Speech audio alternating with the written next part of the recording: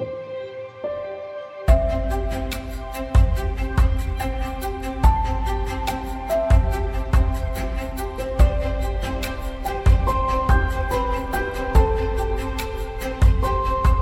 everyone, it's Joe Graves with Central City Church, and I'm excited to have you join us for our daily readings. This year, we'll be focusing specifically on Holy Week.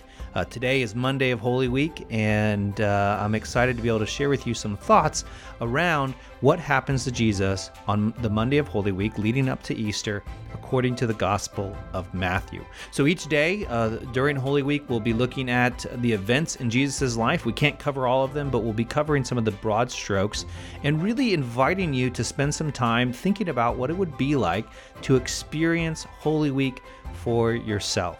And so today we're going to be looking at the Gospel of Matthew, starting with chapter 21, verses 1 through 17.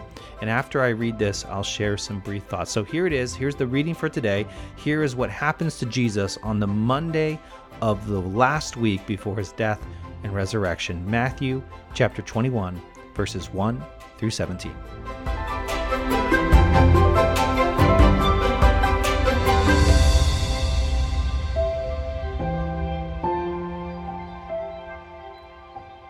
Now when they draw near to Jerusalem and came to Bethphage, to the Mount of Olives, and Jesus sent 2 disciples, saying to them, "Go into the village in front of you, and immediately you will find a donkey tied and a colt with her. Untie them and bring them to me. If anyone says anything to you, you shall say, 'The Lord needs them,' and he will send them at once." This took place to fulfill what was spoken by the prophet, saying, "Say to the daughter of Zion, Behold, your king is coming to you, humble and mounted on a donkey, on a colt, the foal of a beast of burden." The disciples went and did as Jesus had directed them. They brought the donkey and the colt and put on their cloaks, and he sat on them.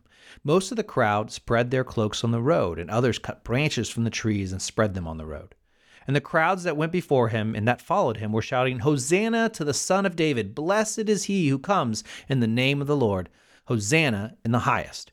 And when he entered Jerusalem, the whole city was stirred up, saying, "Who is this?" And the crowd said, "This is the prophet Jesus from Nazareth of Galilee." And Jesus entered the temple and drove out all who sold and bought in the temple, and he overturned the tables of the money changers and the seats of those who sold pigeons.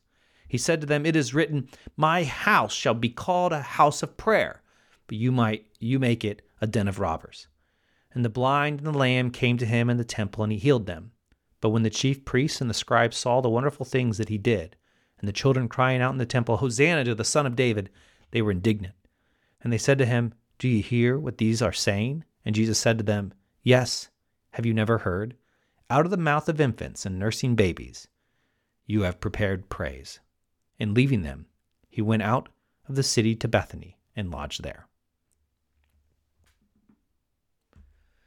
God, we give you thanks for your scriptures and for the way in which they witness to the person of Jesus Christ. Help us to embody the living word, the one that dwells within us.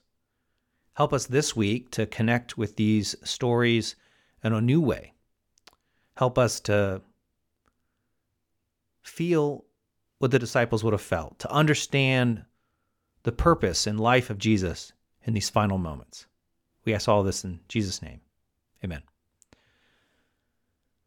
As you probably know, if you grew up in church, there's a typical Sunday right before Easter. People celebrate it every year. At least traditional churches do, and we have occasionally, called Palm Sunday. It's the story we just read, or part of the story we just read. It's this story about Jesus entering into Jerusalem. It's this beautiful picture of Jesus. You have to remember that Jesus didn't live in Jerusalem. Jerusalem was the capital city. It was the holy city. It was the special city. It was where everything kind of ended up in the faith of the Israelites. It's where the temple was. But in Matthew specifically, Matthew doesn't even tell a story about Jesus being in Jerusalem in the Gospel of Matthew. Now, in other of the Gospels, he does come to Jerusalem occasionally, but in Matthew, this is his first entrance into the great holy city where the temple resides, which represents the very presence of God. And he is entering in just like a king would enter if they were returning from a war, proclaiming peace. Sort of like a king anyways. Jesus comes and he's entering into Jerusalem, and the crowds that had been following with him, these are the people that maybe some of them he fed when he fed the 5,000, or the people that he tried to escape when the crowds became too great and he's up at the Sea of Galilee, which was in the northern part of the kingdom. The crowds are coming with him and they're coming into Israel, and it was during the time of the Passover, and so everyone was coming to Jerusalem in order to celebrate the Passover. It was really the most appropriate place to celebrate the Passover. So it's going to be very busy. It's very popular, and everyone's headed in the same direction. But this particular mob of people, this crowd, had been learning from Jesus, walking with Jesus, and they're so excited. And so they're proclaiming him as a king. They're saying, "Blessed is he, son of David," even. It actually, his entrance into Jerusalem is very similar to the actual son of David. If you remember in the Old Testament, King David has a couple different sons. One of those is Solomon, who becomes king. David said Solomon's going to be king. You can read it in 1 Kings chapter 1, 32 to 37, and the description of how Solomon is going to become king. He's going to enter into Jerusalem on a mule, and then he'll sit on the throne of David and become king. That's what David wanted for his son, and that's how it's read in 1 Kings chapter 1, 32 to 37. Well, Jesus is experiencing a very similar experience. He is coming into Jerusalem on a donkey, similar to a mule, except for he won't sit on any throne. We already know where the story goes. We've seen it hang from people's necklaces, and we've seen it etched on stained glass. Instead of ending up on a throne, he'll be given a crown of thorns and hung on a cross. That's where the story's going.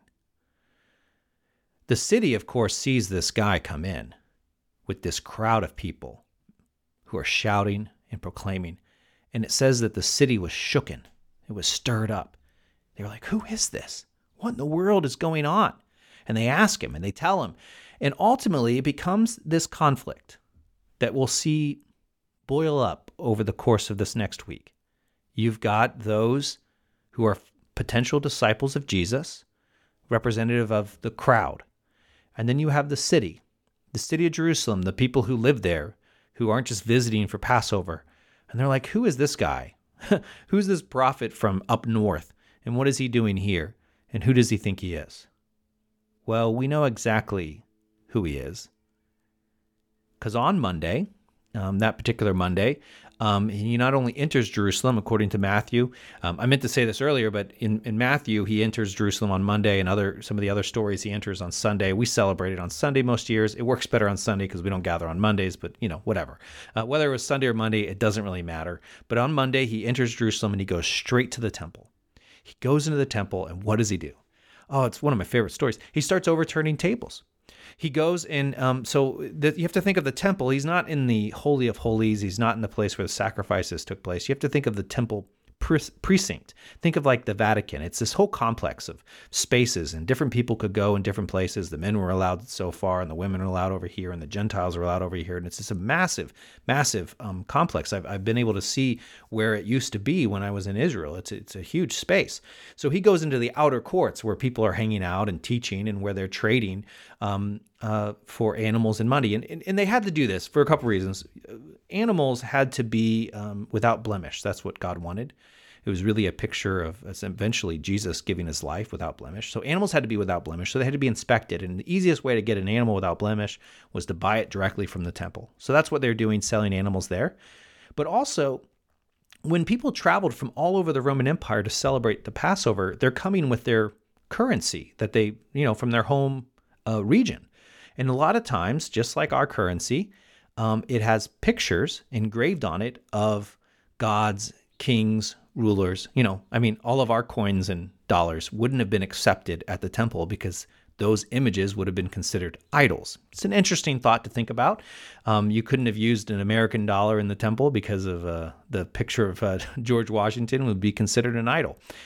Certainly a challenge to American nationalism. So they would have to exchange their currency outside the temple in the outer courts for currency that they could use to give in worship. And that's what's going on. And there's nothing inherently bad about this. But Jesus overturns the tables, and he says, this was meant to be a house of prayer, but you have made it a den of thieves. Now, I have to be honest with you. I've been familiar with this story for quite a while, and I've read it and studied it at various times. And I assumed, which maybe you assumed as well, that it's referring to the fact that the people of God were making money off of the average worshiper. They were charging for the animals, maybe overcharging, or they were cheating them. And that's just my assumption, because he calls it a den of thieves, and he overturns a table, so something nefarious must have been going on. And that was the assumption. But here's what I realized in studying it most recently is that's not what's said in the text. And one of the most important lessons we can learn in studying Scripture is to let the text speak for itself. Don't read into it. Let it read for itself. And it doesn't say that. It says it says that it's meant to be a house of prayer, not a den of thieves. And what we begin to realize as you dig into it deeper is that Jesus is actually quoting from Jeremiah chapter 7, 1 through 11. And in this particular point of Israel's history, they were disobeying God. And the prophet Jeremiah was condemning them very violently, very strongly, sort of like Jesus is doing here. And this is what Jeremiah was condemning the people for, that Jesus is referencing. He condemned them for oppressing the foreigner, the fatherless, or the widow, and for shedding innocent blood, for killing people, for following other gods, these types of things. It's the classic mistakes that they made then, we make now. They failed to love their neighbor, and they failed to love God, the two great commandments. But here's what the people were doing. After they committed these crimes, they would oppress people. They wouldn't take care of the fatherless or the infant or the widow. They were letting people die, shedding innocent blood, and they weren't worshiping God. They were worshiping other gods. They would then retreat to the temple, and they believed that once they were in the temple, which represented God's presence and God's grace and God's, goodness, then they'd be safe because God promised to protect his people. In fact, this is Jeremiah 7, 10 through 11. It says this. He's making fun of them. He's quoting them. Jeremiah says, "We are safe," they say. And then Jeremiah says, "Safe to do all of these detestable things? Has this house, which bears my name, become a den of robbers to you?" This is the verse that Jesus is quoting right here. Jeremiah's judgment, which is most likely Jesus' judgment because he's quoting this verse, and he would have been familiar with it, is this. It's not against the money changers or the people selling animals. It's against religious individuals who think they can do whatever they want, and then they can come back to God's house and be safe, making God's house this hideout for criminals.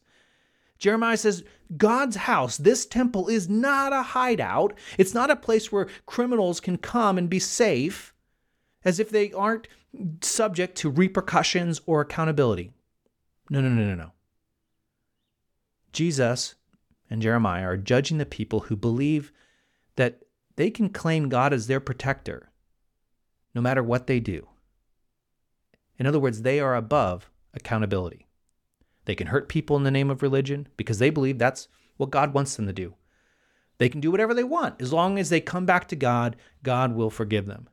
And so the temple becomes nothing but a hideout for the evil, a quote-unquote den of thieves. They can hurt people, and then they can hide behind their theology. And the theology becomes a den of thieves. Whew. Here's what I know about Scripture and about what it means to be the people of God. Our faith is not something we can hide behind. It's not something that we can go and do whatever we want. God's got our back. We have God on our side. God will protect us. I can make mistakes, but then I can come to church and all is made well. No.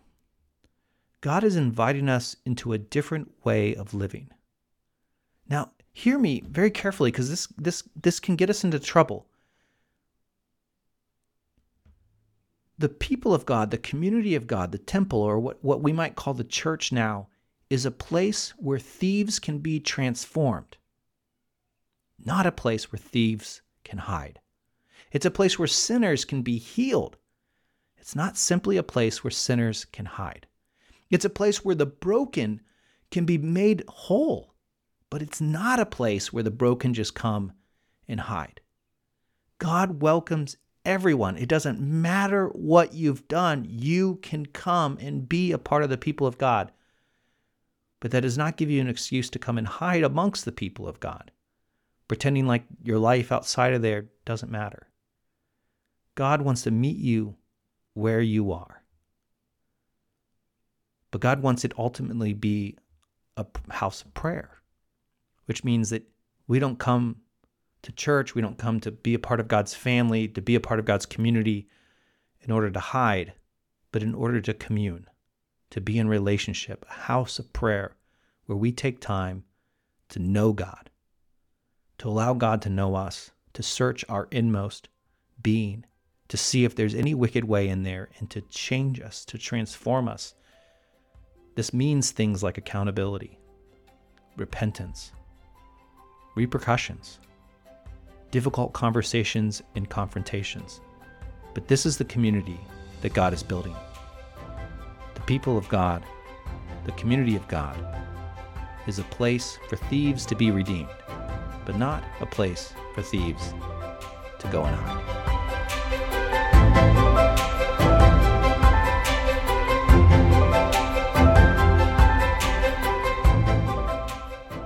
Thanks for listening to today's Holy Week podcast, part of Central City Daily Readings. I hope that you'll join us tomorrow. And also, this coming Friday at 6:30, we'll have a Good Friday service. It will be live streamed as well, so you can join us from home. And we'll have childcare, so please come on out and enjoy it, even if you've got kids with you. And then on Easter at 9:30 at St. Luke's, we'd love to have you join us for our Easter service. All right, hope to see you there.